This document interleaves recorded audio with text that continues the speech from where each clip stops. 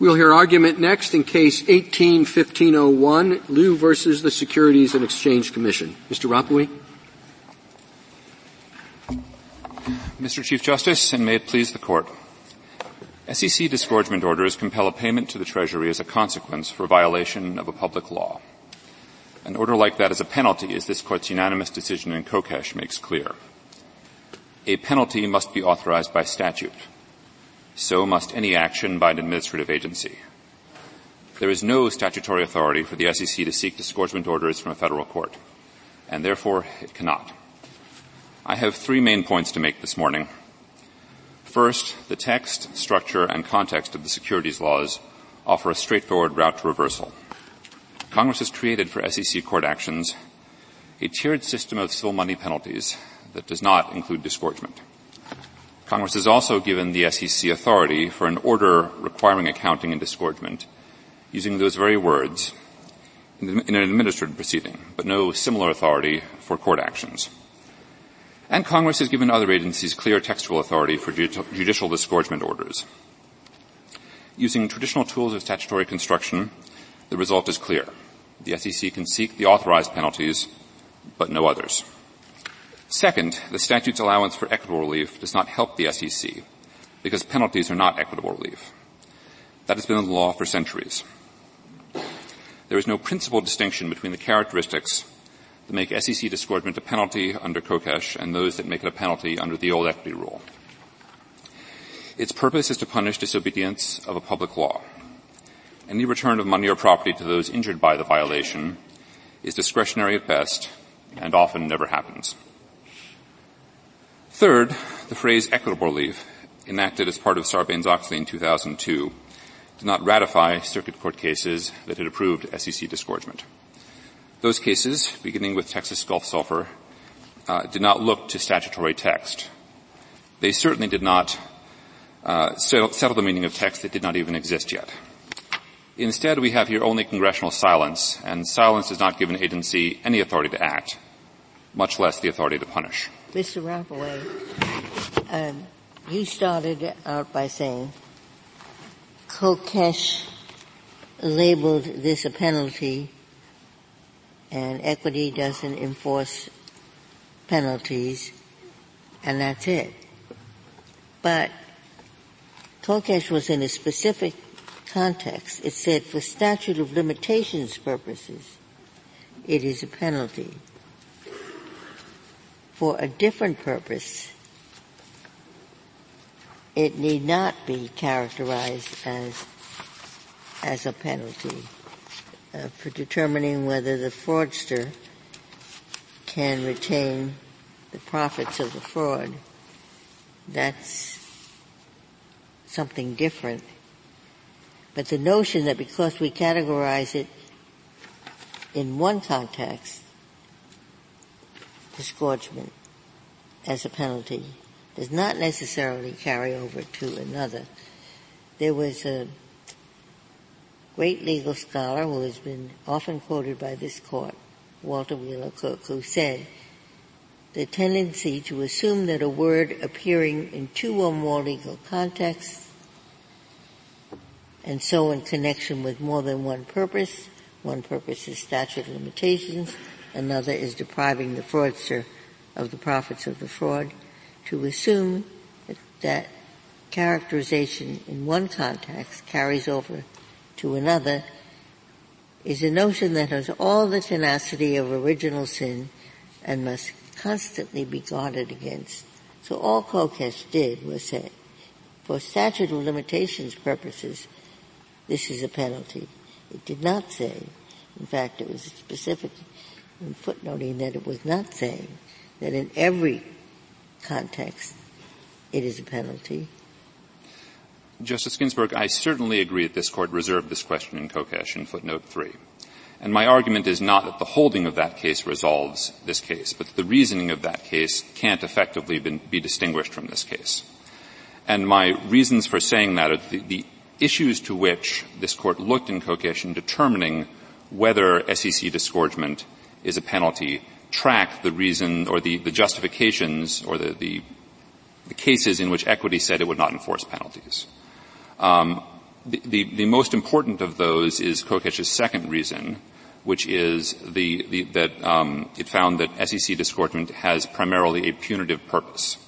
And that goes directly to the core of the equity distinction. Why is that so? Is it not an equitable principle that no one should be allowed to profit from his own wrong? That's not an equitable principle? That is certainly an equitable principle, Your Honor. However, it is also an equitable principle that a court of equity will not inflict a penalty. It will make the person no worse off than they were had they not committed the wrong. And SEC disgorgement is a penalty within the meaning of that rule because, as the Court stated in Kokesh, it does, in fact, frequently did in this case, leave the wrongdoer worse off than if the wrong had never been committed. Is your argument that disgorgement is never possible or that disgorgement has been interpreted too broadly by the courts? Suppose it were limited to net profits, and suppose every effort was made to return the money to the victims of the fraud. Would that not fall within a traditional form of equitable relief? I think it still would not, Your Honor. And the reason is that the traditional form of equitable relief to which the government has drawn an analogy is the accounting. And an accounting did have those characteristics that Your Honor has stated, but it also had the characteristic that it was typically available only in cases involving a breach of fiduciary duty. Now, there are instances in which it was applied outside breaches of fiduciary duty, but I believe that in those cases it would be properly characterized as part of the equity court's ancillary jurisdiction. And a remedy that was only within the ancillary jurisdiction of a court of equity would not be a remedy that was typically available in equity, as this Court has interpreted that phrase. What do you mean by ancillary? Ancillary jurisdiction meaning that once a court had some other independent ground of equitable jurisdiction over the case, and this is true of the old patent and copyright cases, it might then to go on to award an accounting in order to afford complete relief. How about the fraud cases in which it was granted? So I believe that the fraud cases, and we do address this in our reply, Your Honor, I believe the fraud cases all that the professors, I assume you're referring to the fraud cases are cited in Professor Laycock's brief. And I think those all involve fiduciary relationships. Let me go back to that answer you gave. There is a statute here that entitles the court to give equitable relief that may be appropriate or necessary for the benefit of investors. I'm not sure why this doesn't provide ancillary jurisdiction in the manner that you've spoken about, assuming, as Justice Alito has just stated, that the accounting is only for net profits that are given to the actual people injured. We have I recognize the multitude of questions, joint and several liability, recovery for net profits of people, tippees and things like that. Putting all of that aside, just a simple, straightforward case of net profits from investors who are actually injured. So I have two answers to that, Justice Sotomayor, if I may. And the first answer is that precisely because of the complexities that your question recognizes, the better course would be to say this remedy that the SEC has sought here, SEC disgorgement, which does not have a historical parallel, does not exist. So why is it okay in the administrative process and in all the other laws where you say disgorgement is referenced? You're making an argument that there should never, ever be disgorgement? Not at all, in Your any Honor. statute because it's undefined in some way outside the common law? Not at all, Your Honor. I am saying that in those when Congress says disgorgement, then it is the Court's task to figure out what does disgorgement mean. And perhaps in doing so, it would look at that history and say, well, it would, the money has to go back to the individuals and it can be no more than the amount of the gains and so forth.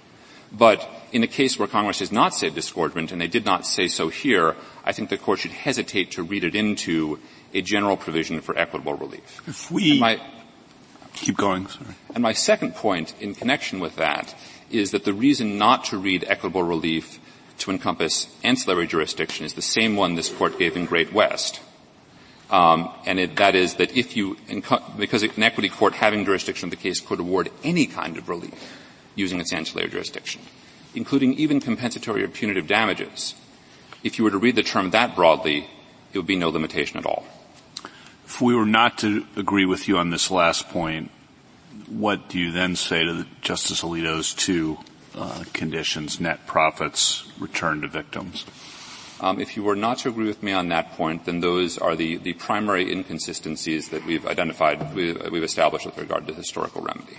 I do think that the remedy that was applied here, that the SEC sought here, was clearly a penalty and clearly inconsistent with Kokesh, and that there is an important background principle that and that's because it was not limited to net profits and was not returned to the victims, at least not necessarily. Yes, and I would also say because it doesn't have the historical parallel because there was no fiduciary duty pleaded or proved, right. But Your Honor has questioned that point. Yeah. You may be right or wrong on that point. I just wanted to isolate your answer. So just to be clear. Analytically, Your Honor, the point is separate. I do think that there are substantive reasons for limiting the remedy to the fiduciary duty as well. And this is discussed in the amicus brief by Professors Bray and Smith that talk about the origins of the fiduciary, or rather the accounting remedy, and explain that it is in some respect equity forcing the fiduciary to do what the fiduciary should have been doing in the first place, which is to keep track of the property that person is holding for someone else, to make no profits on it, and to remit to that person any profits they had gained. Those are substantive duties that do not apply to everyone who is subject to the securities laws. How realistic do you think it is to assume that when Congress used this term equitable relief, Congress meant to incorporate every curlicue of old equity jurisprudence?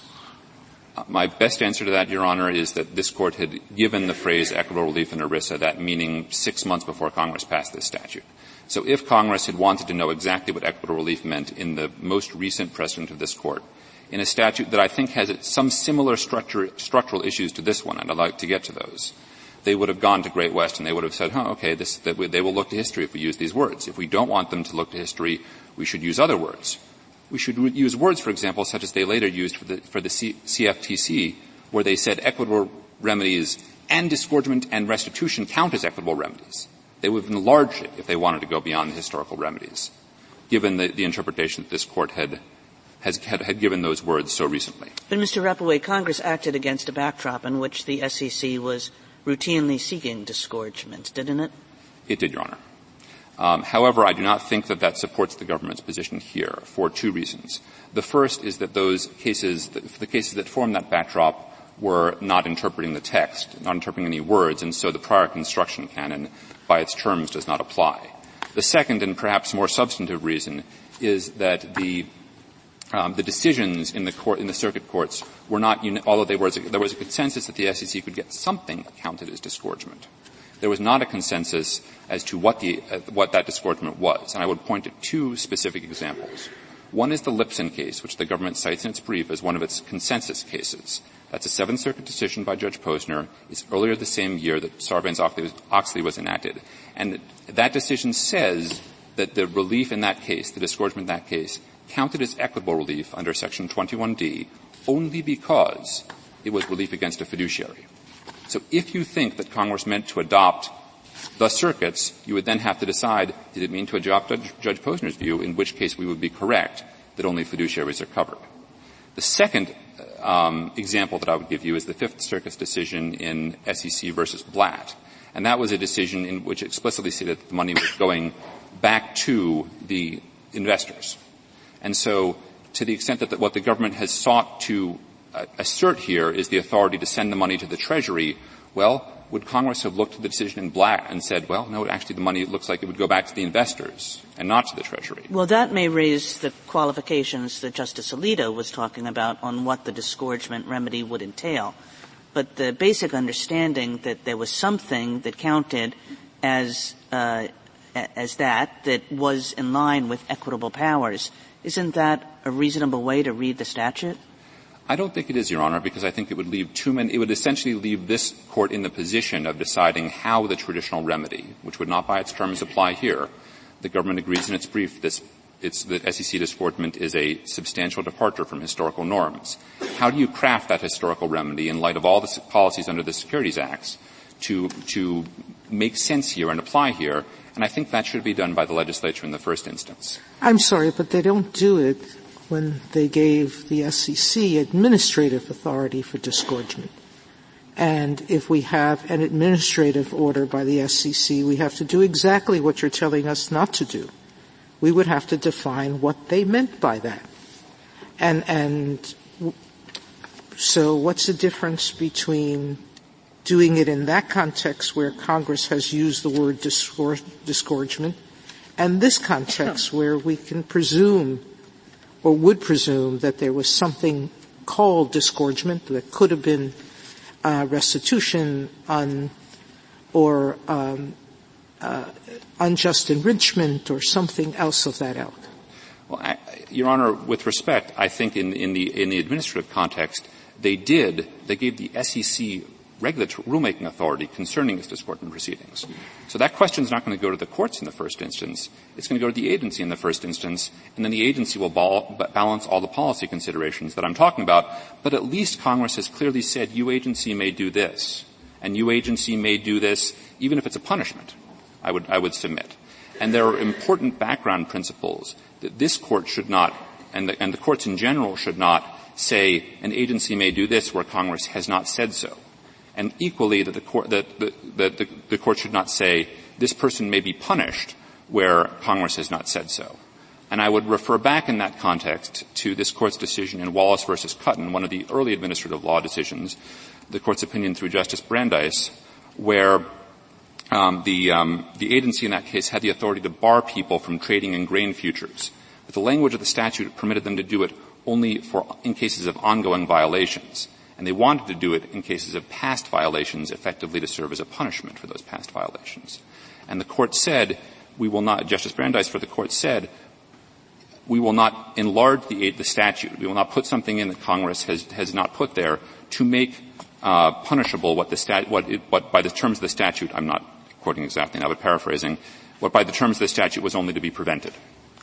And I think that is a principle that ought to have some weight here as the court considers what to do. This authority is being used by the agency to punish. That their justification for it is punitive. The court's decision in Kokest said that it is punitive. You agreed with me that it's an equitable principle that no one should profit from his or her own wrong. And I already suggested to you that it can be punishment in one context and it can be an equitable remedy in another context. Yes, Justice Ginsburg, but I would say that I would refer back to this court's decision in Livingston, which talked specifically about what counts as punishment in terms of the equitable rule. And in that case, it's one of the older patent cases. The special master had imposed a remedy, that effectively was what we probably would call a damages remedy now. He allowed the patent owner to recover from the infringer, not what the infringer actually did gain, but what the infringer might have gained.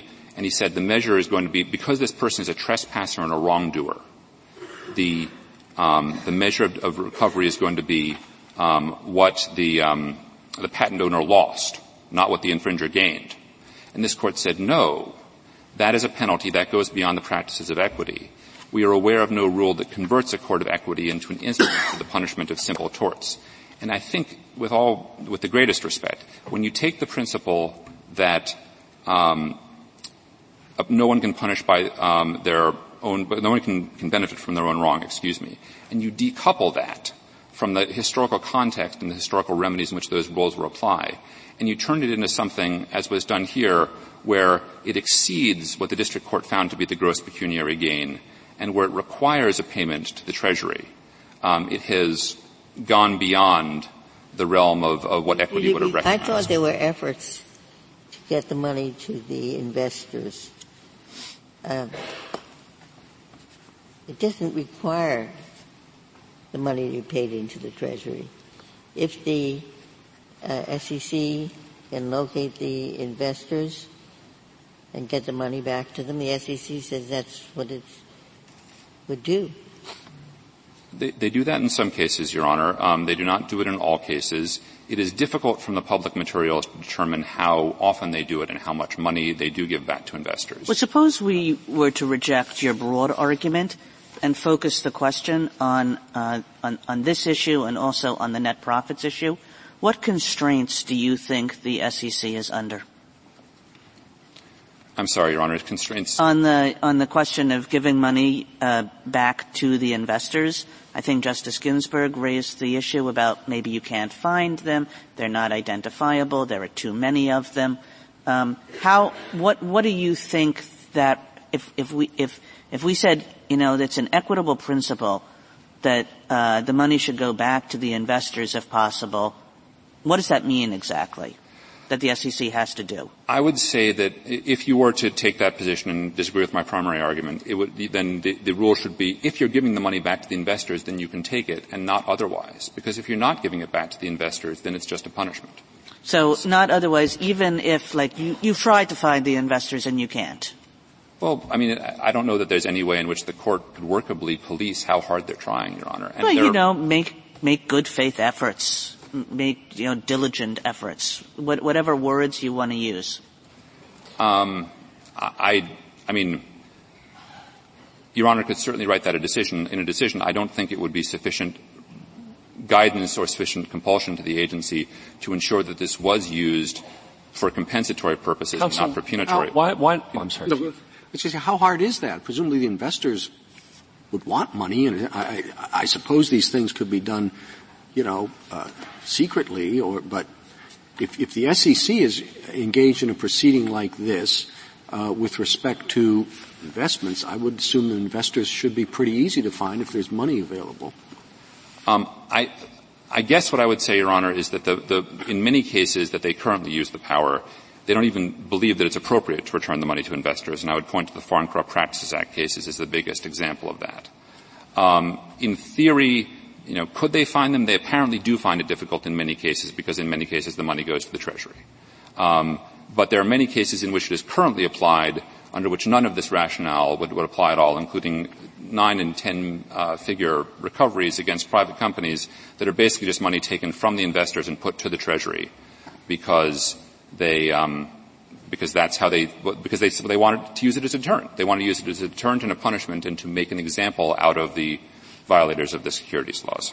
Counsel, in equity, and kind of paralleled in our class action practice today, we do police the efforts of the defendant to find and return money to the investors that he or she's defrauded. Now, sometimes there's some left over and because people can't be found, and we've had cases about what to do with that money as well. But why doesn't that supply at least a ready guide and maybe make it impermissible for the government to not make any effort at all? But why can't we police it, assuming we reject your primary argument? I guess that would go I'm not saying you couldn't draw an analogy to the class action cases, Justice Gorsuch. Clearly you could. I think at that point, they come from equity and traditional principles of equity, right?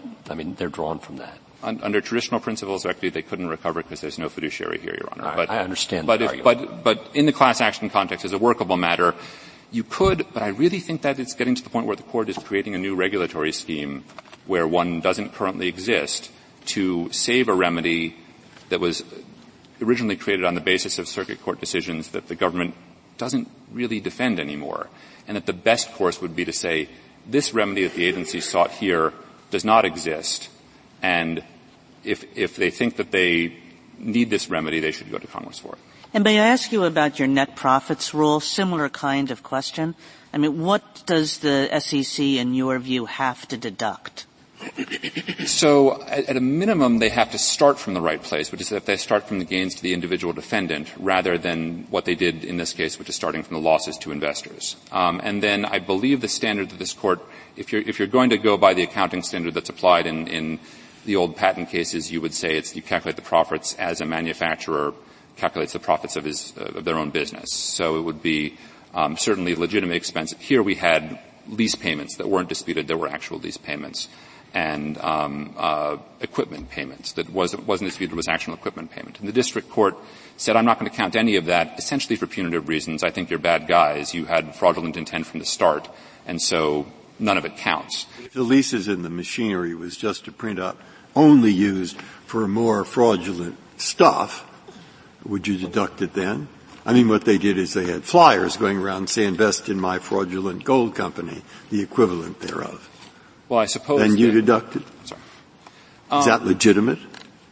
I think there may be a certain point at which you could say, I mean, you could imagine the Ponzi scheme, Your Honor, and in the case of the Ponzi scheme, okay, it's all tainted. But I think that the decision below did not give the kind of consideration you would need to give before reaching that kind of conclusion about these defendants, where you can finish that sentence. I'll put it oh, you want to there, get Your it? Honor. Okay. Thank you, counsel. Mr. Stewart. Thank you, Mr. Chief Justice, and may it please the Court. I'd like to begin by discussing the significance of Kokesh, and as some of the questions have illuminated, the Court in Kokesh said that disgorgement in SEC cases was a penalty for purposes of a statute of limitations provision. There's no reason to read the decision more broadly. And in particular, the three reasons that the Court gave for concluding that it was a penalty for these purposes that they can't map on to the criteria for determining whether something is equitable relief. The three characteristics that the Court identified were it's imposed as a consequence of violating a public law, it serves a deterrent purpose, and it's not compensatory. And I'd say first that all three of those characteristics were present in Kansas versus Nebraska, in which this Court, sitting as a court of original jurisdiction, ordered disgorgement in an interstate compact case. And in that case, the Court emphasized that when the interstate compact was ratified by Congress, it took on the character of a public law, and the Court said the equitable power of a court of equity is all the greater when the public interest is concerned. Second, the disgorgement remedy in that case was intended only to serve deterrent purposes. That was the whole justification for the remedy, because due to the fairly idiosyncratic economic circumstances of the parties, the special master concluded and the Court agreed that a compensatory damages remedy would not be sufficient to deter future violations. And so compensatory damages were awarded, but the Court ordered partial disgorgement on top of that in order to ensure that there would be an adequate deterrent. And for the same reason, the third characteristic that the Court identified in Kokesh, namely that disgorgement in SEC cases is not compensatory, was true in Kansas versus Nebraska as well. The disgorgement remedy was ordered on top of the compensatory damages award that was deemed adequate to compensate Kansas for its losses. I'd like to turn next to the issue that was taking up the discussion towards the end of Mr. Rapoway's argument, which is the formula by which the SEC urges that disgorgement be calculated, and courts ordinarily calculate disgorgement in fraud cases. The Court in Kokesh cited the third restatement of restitution and unjust enrichment for the general rule that net profits are the measure of disgorgement and that the defendant is entitled to deduct its marginal costs. Now, the term general rule implies that there will be exceptions. And if you look at literally the next page of the restatement from the one that the Court cited, the restatement says the defendant will not be allowed a deduction for the direct expenses of an attempt to defraud the claimant. And so, for example, if part of your expenditures are, as Justice Breyer was hypothesizing, if part of your expenditures are sending out fraudulent communications, false sales pitches that are intended to deceive consumers into buying securities, that would be the kind of expense that under traditional equitable principles would not be allowed. A second example, in Foreign Corrupt Practices Act cases, the wrong is that the defendant company has obtained a contract by paying a bribe to the public official. And the SEC would say, in those cases, the proper measure of disgorgement is net profits earned on the contract. And so the defendant wouldn't be charged gross receipts. The defendant would be allowed to deduct its operating expenses, but we wouldn't allow the defendant to count the bribe itself as a cost of doing business, as a deductible expense. That, in our view, wouldn't be allowed in computing the amount of disgorgement that would be ordered. So the one thing that I would emphasize most strongly is we are not, as to measure of disgorgement, we are not asking for an SEC-specific rule.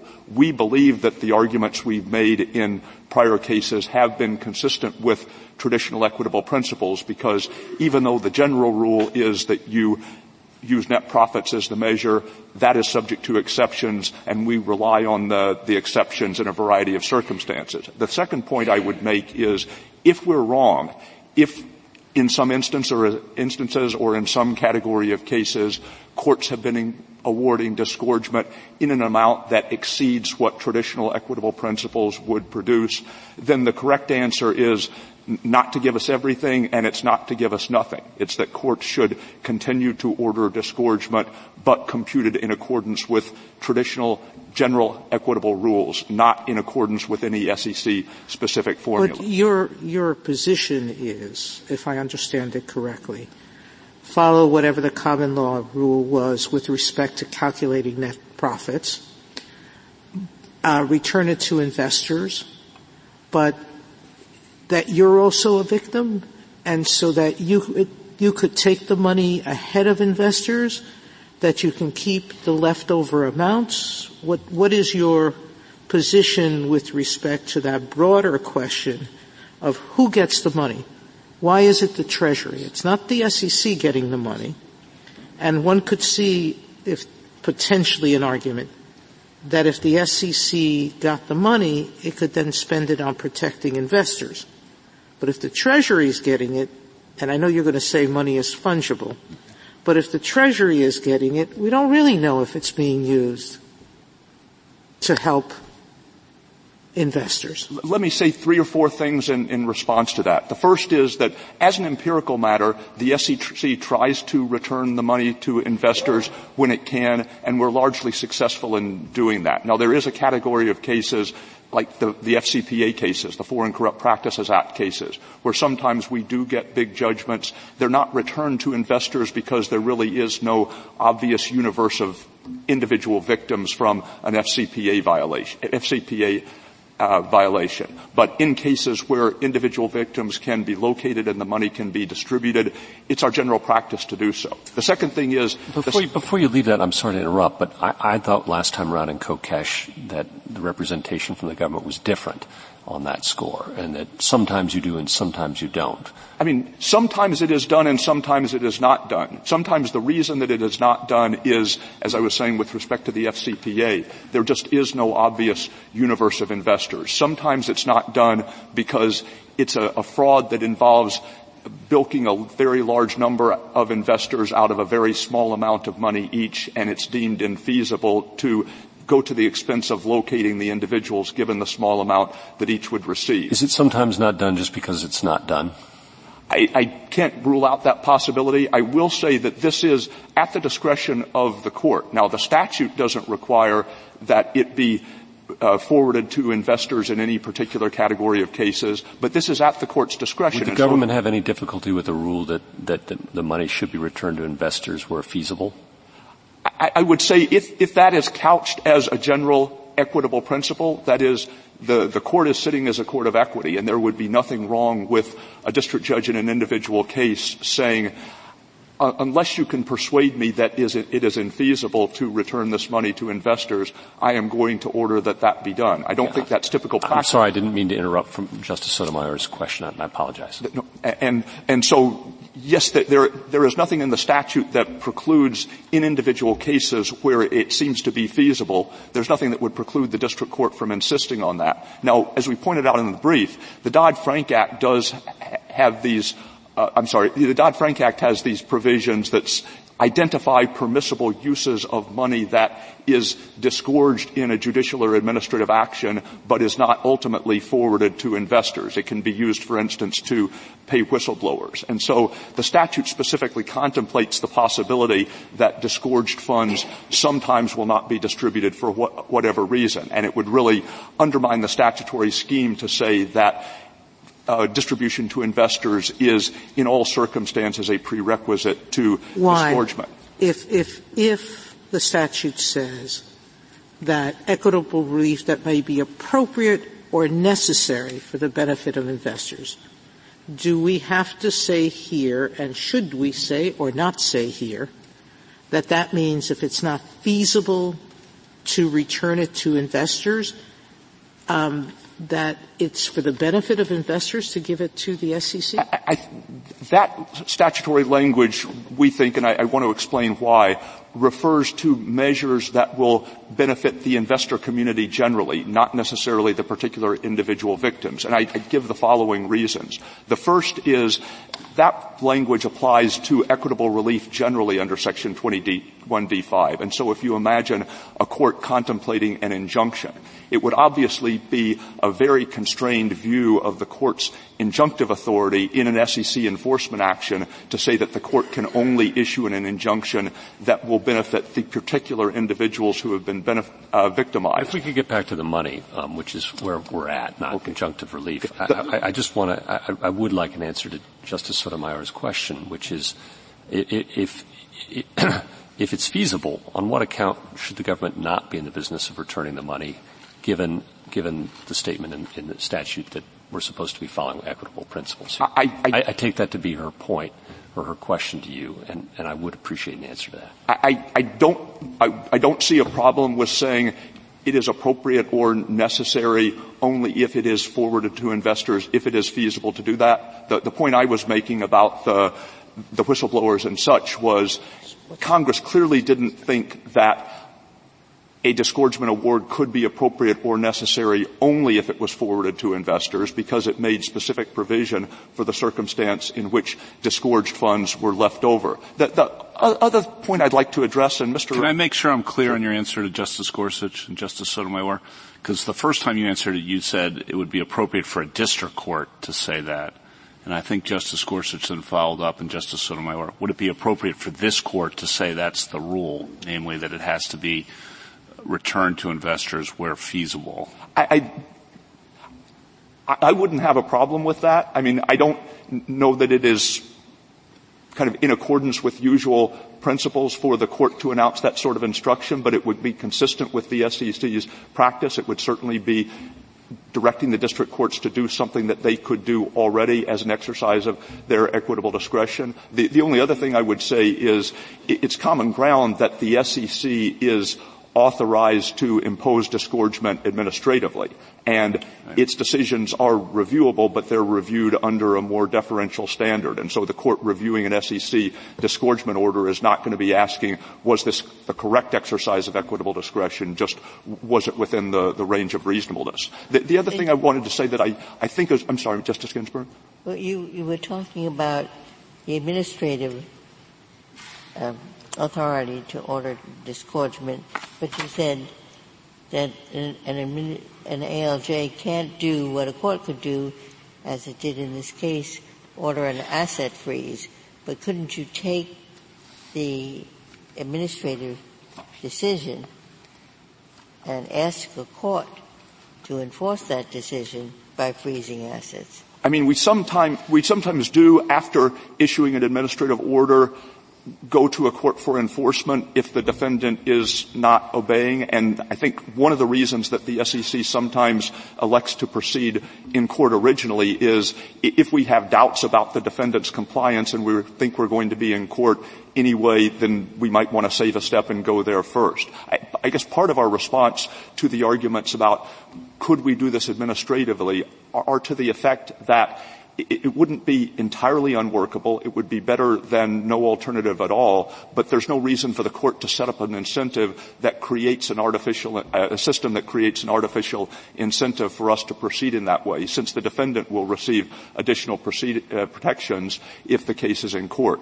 The other thing I would say that I think is, at least in part responsive to Justice Sotomayor's question, and also responds to something that Mr. Rapoport said. He characterized the government as having conceded that our disgorgement is a substantial departure from historical norms, and that's not really what we said. In the last paragraph of our brief, the point we were trying to make was that you look back at the 19th century cases in which disgorgement was ordered, and they all involved awards to individual victims.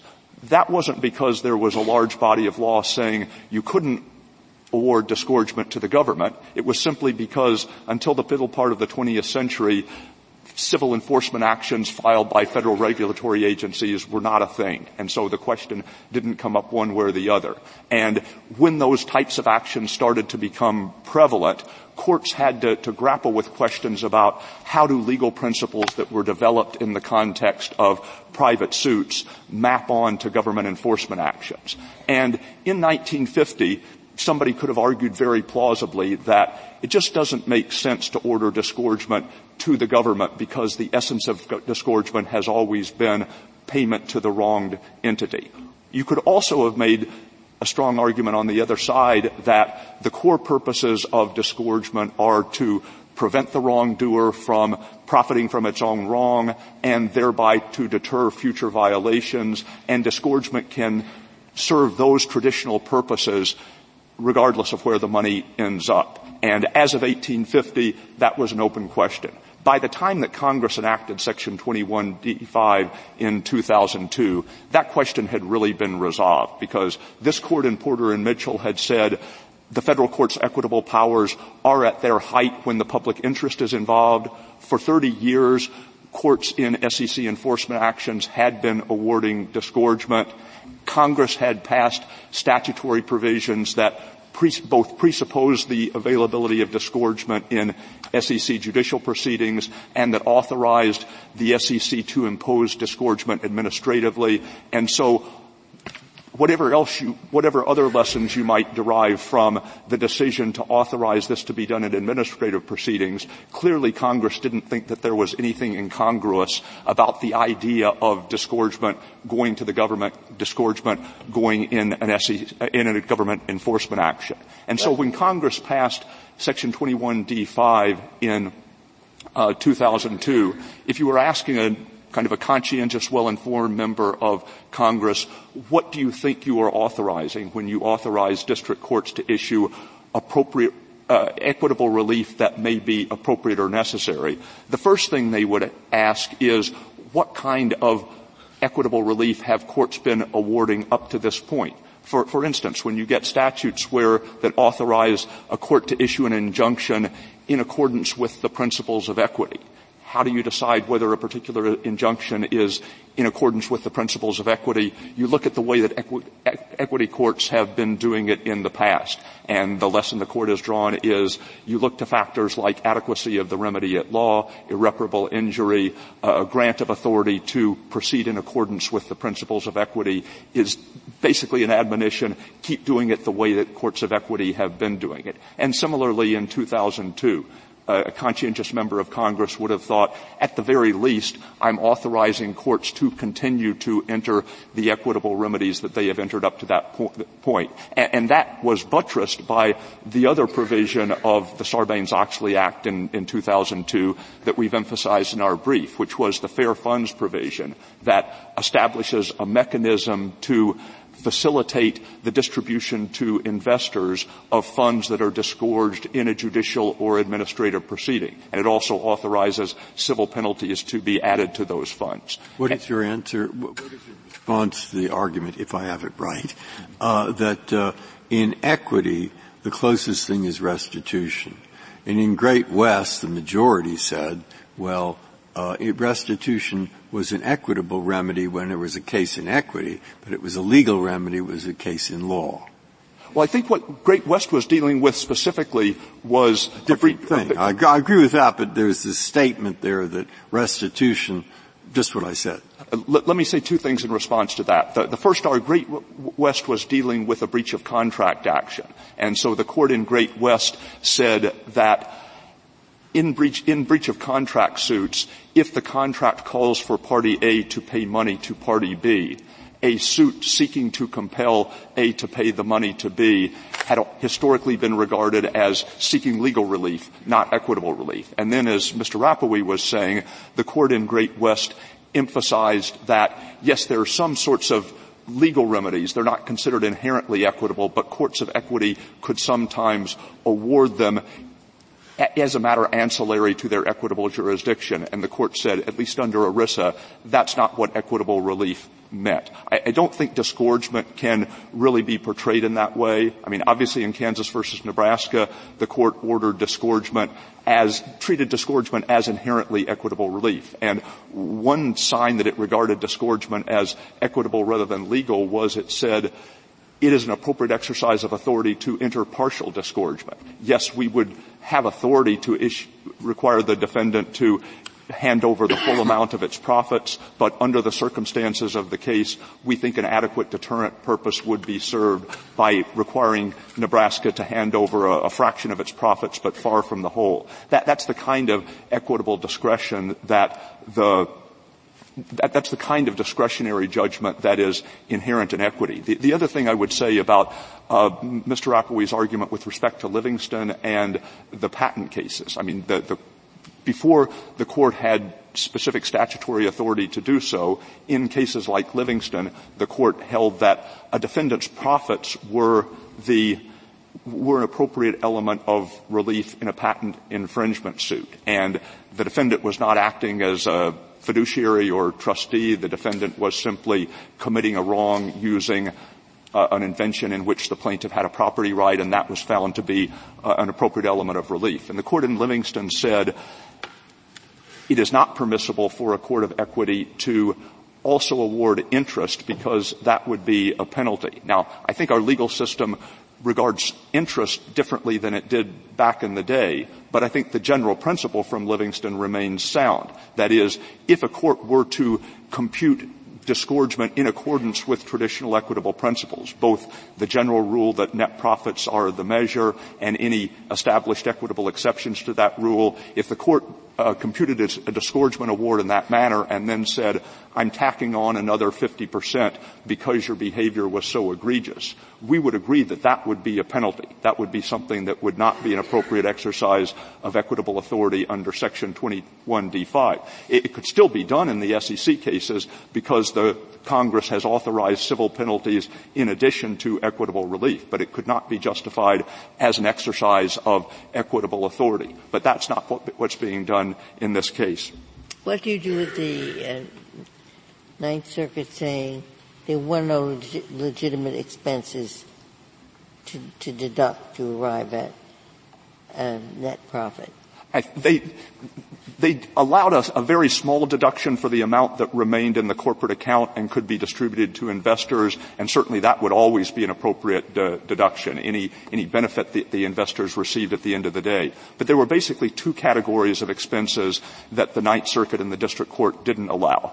One was for the overseas marketing attempts, and I think that was simply the type of expense that Justice Breyer was talking about. This was money spent to perpetrate the fraud, money spent to try to induce other investors to pay their money into what was essentially pervasively a fraudulent scheme.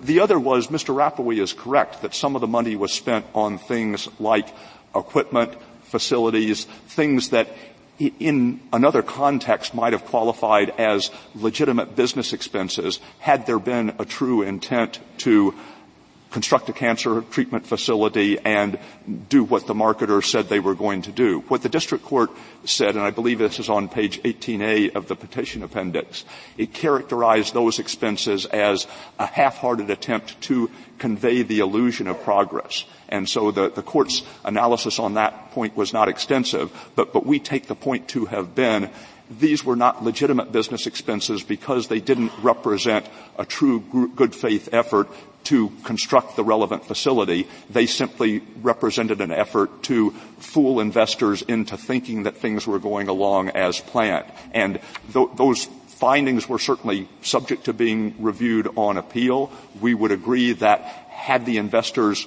had it in their minds to construct the facility and it just didn't pan out at the end of the day, those would have been the sorts of things that could have been used as deductions. But given the conclusion of the lower courts that this was a pervasively fraudulent scheme in which essentially all of the expenses were made to perpetrate the fraud, then we think it's in accordance with traditional equitable principles to allow no deductions. But again, the point we had stressed most strongly is we think that Congress has authorized courts to award disgorgement as computed under traditional rules of equity if in a particular case or even if in some larger category of cases the court believes that exorbitant disgorgement has been awarded, then the proper response is to tell lower courts, be more careful about the computation. It couldn't under any circumstances be a justification for holding that Congress has not authorized disgorgement at all. If there are no further questions, we would urge the Court to affirm. Thank you, counsel. 4 minutes, Mr. Rapoport. Thank you, Your Honor. I will be brief. On the question of Kansas versus Nebraska, I believe that the Court was explicitly, in that case, exercising its authority in the singular sphere of interstate relations to craft a new remedy. It was not applying traditional equitable principles. There was a dispute between the majority and the dissent about whether it was appropriate to adopt Section 39 of the Third Restatement, but either way, that was a case of the Court making a new remedy that did not previously historically exist, and that would not be appropriate to do here where you are interpreting a statute in which Congress has already set forth a detailed remedial scheme. On the question of the calculation of the individuals, of the amounts of disgorgement, there are explicit findings in this record as to the gross pecuniary gain to each individual. It's 6.7 for Mr. Liu, and it is 1.5 million for Ms. Wang. And if you are applying the traditional historical approach, you would start at the gain to each defendant. To each defendant, you wouldn't start at the total losses to investors and take deductions from there. And I think that goes to show how far both what happened in this individual case and also how far the analysis that's going on here is from the historical approach. I think that the scope of disgorgement has grown over time in part because it is not grounded in statutory text, and that counsels for returning it to Congress rather than crafting a new remedy as a sort of adapting equitable principles. I think its practical function has been to compel payments to the Treasury. There is no historical precedent for that. I would cite the Court's Gabelli case in which the Court found that there was no precedent for applying the equitable doctrine of the discovery rule to cases by the government. So too here, there's no precedent for using an accounting to compel funds to be paid to the Treasury. Finally, what about the statutes that assume the availability of disgorgement? Those statutes would have no work to do if the Court can't order disgorgement, absent express statutory authority. We tried to show in our opening brief, Your Honor, that most of those statutes do have some work to do. There are one or two that don't. Even in those cases, I would say that those statutes at most reflect a presupposition or awareness by Congress that courts were doing this, not an authorization, and authorization is what's needed to inflict a penalty. Finally, if the Court does conclude that some remedy may survive in some case, I would urge it nevertheless to reverse and not to remand in this case. These individuals have already been ordered to pay their entire gross pecuniary gains, and anything above and beyond that would go beyond the equitable principle that no individual should be permitted to profit from his or her own wrong. And with that, Your Honors, I would respectfully request the Court reverse. Thank you, counsel. The case is submitted.